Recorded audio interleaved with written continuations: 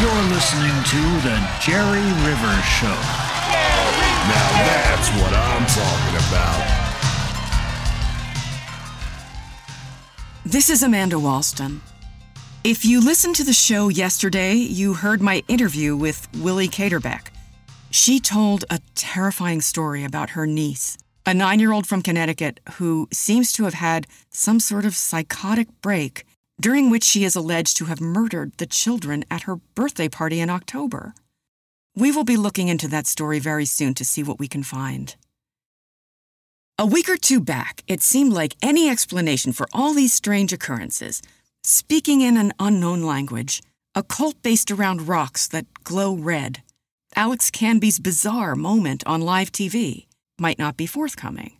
Now, we are seeing connections between these things that could lead us to some sort of understanding. The latest evidence to come our way is from our own Jerry Rivers, who has been out of touch for 3 days. I wish I could say I heard from Jerry directly, but word came via his dispatch tapes he's been overnighting to us. And the news he sends does nothing to alleviate our worries. What I am presenting to you today is largely unedited. There are times when Jerry is clearly addressing you, our audience, and other times when he seems to have just let the recording continue to capture as much as he could of what was happening around him. I just want to warn listeners, this is pretty unsettling stuff.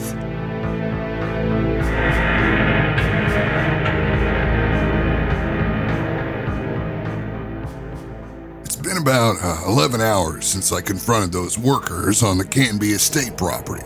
Whatever they're piping into that pond stained my hands blue. I probably should have been more concerned that I came in contact with something that made the pond water gel up and ripple with a weird sound like that. But it didn't really seem to affect me. That is, not until an hour ago, when I woke up with my ears ringing and unable to catch my breath for a minute. I got dressed and went downstairs to see if there was anything open for breakfast yet. There's a mall attached to the hotel, so I wandered in. Now, I know I cut a pretty unusual figure. After 5 years out of the business, I guess I still got that wrestler thing going on. People stare sometimes, but whatever. I did feel a little off. The lights were too bright and I felt like everything seemed a little surreal. I brought my sodies so I could record some notes, and I quickly rolled tape when things got weird. The hell you looking at? My eyes were feeling weird from the bright lights, so I put on my sunglasses. I stopped at the information directory. There was a Friendly's listed on the mezzanine. I headed for the escalator, cutting through a central area that looked like it had just been finished. Some suburban crap with plastic pillars around a fake rock formation and a fountain that hadn't been turned on yet. Real Devo, man. Just then, a boy ran up to me out of nowhere, with his mom trailing close on his heels. The Ravager! Mom, it's the Ravager! Hey, little dude. All right, Jackie. Whoa, wait a minute. Let's give him a little room. It's okay. I got a feeling this guy's a future wrestler. What do you think, Jackie? I don't know. Okay. You just remember to do good in school and help your mom out, all right? I don't have any autographed pictures on me today, but if you got something to write on. Oh, that's nice. I might have something. As we were waiting there, the fountain turned on. I guess it was on a timer or whatever. Then I noticed those pillars had stones mounted on top of them. Here, all we have is this flyer from the mall. That'll do. In a pinch. As I wrote on the flyer, I noticed it was an announcement about the opening of the plaza area where we were standing. There was a picture of the dedication ceremony, but check out this part of the tape.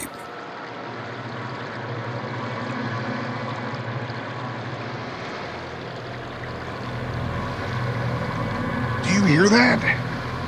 That sound? Are you feeling okay? Maybe we shouldn't bother you right now.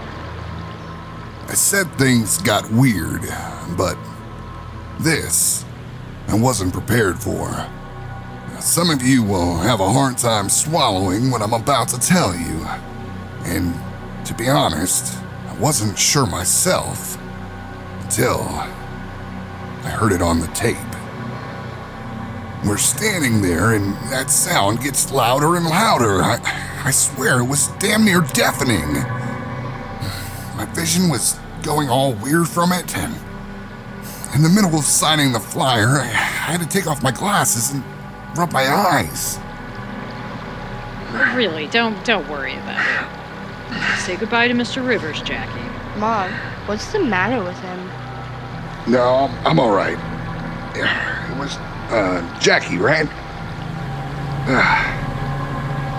I just wanted to get away from that sound, so I scribbled my usual "stay tough" on the flyer and signed my name right over some text about the developer of the plaza. And get this, it said, "Canby Partners." At that moment, I remembered why those stones on top of the pillars looked so familiar. Just like the ones in Canby's sunroom. Then it all broke down. I mean, reality. I couldn't tell what was real. The air around us got thick and it started to close in. My hand was throbbing. Everything was too bright and too loud, and like these big walls of blue gelatin were sliding around us like puzzle pieces, leaving us in an opening in the middle of it all. You have some blue stuff on your hand. Come on, Jackie, let's leave him alone now. I can't believe I'm actually saying this, but I swear, some kind of big shrimp or something was just swimming around in the air right above us. You could hear the sounds it made on the tape. The mom and her kids seemed completely unaware of any of this.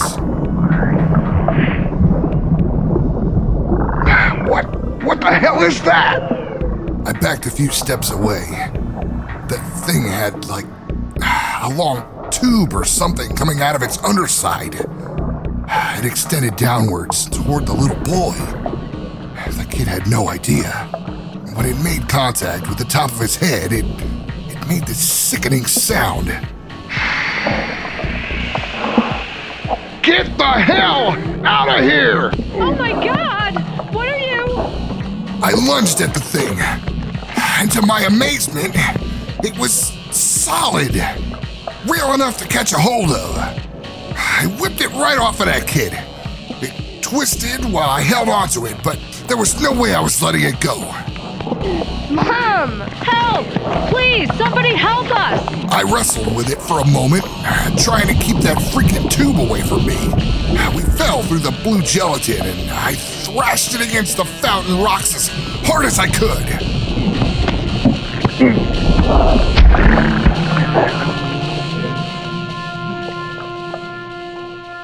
The body of that thing just sort of slid sideways into the blue gelatin. It was like it was there, and then suddenly it just went somewhere I couldn't see it.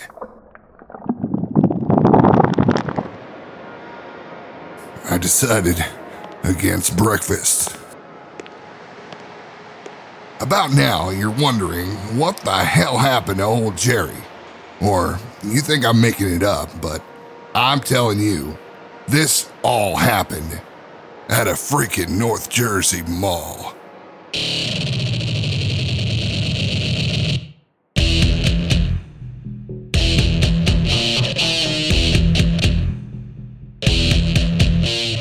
As I mentioned earlier, We received these tapes from Jerry this morning, but we have not heard from him directly, and we are concerned. We are doing all we can to find him and will keep you posted. Until next time, this has been Amanda Walston.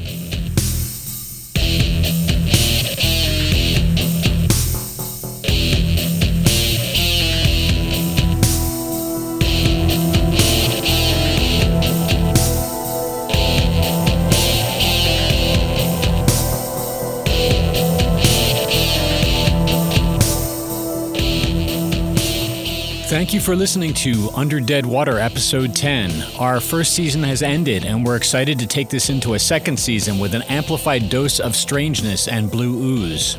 But the story will continue in the meantime in our Motherlode Editions extended episodes. A lot happens in these scenes, including fun tie-ins to the Mandible Judy universe. Go to mandiblejudy.bandcamp.com to purchase these special extended episodes, or get access at patreon.com/mandiblejudy by becoming a supporter. Our cast this week was Matthew Bird, Amanda Goodman, Brianna Bird, and Tamaria Dow. Music is by Glowmag. Join us every Thursday night on Twitch for a chat with the cast, horror trivia, and micro-performances. You can view it in browser at twitch.tv/WondervilleNYC or hear it on our Discord. See the show notes for details. We're on Twitter, Facebook, and Instagram, and the show is available on all major streaming platforms. See you in about a month.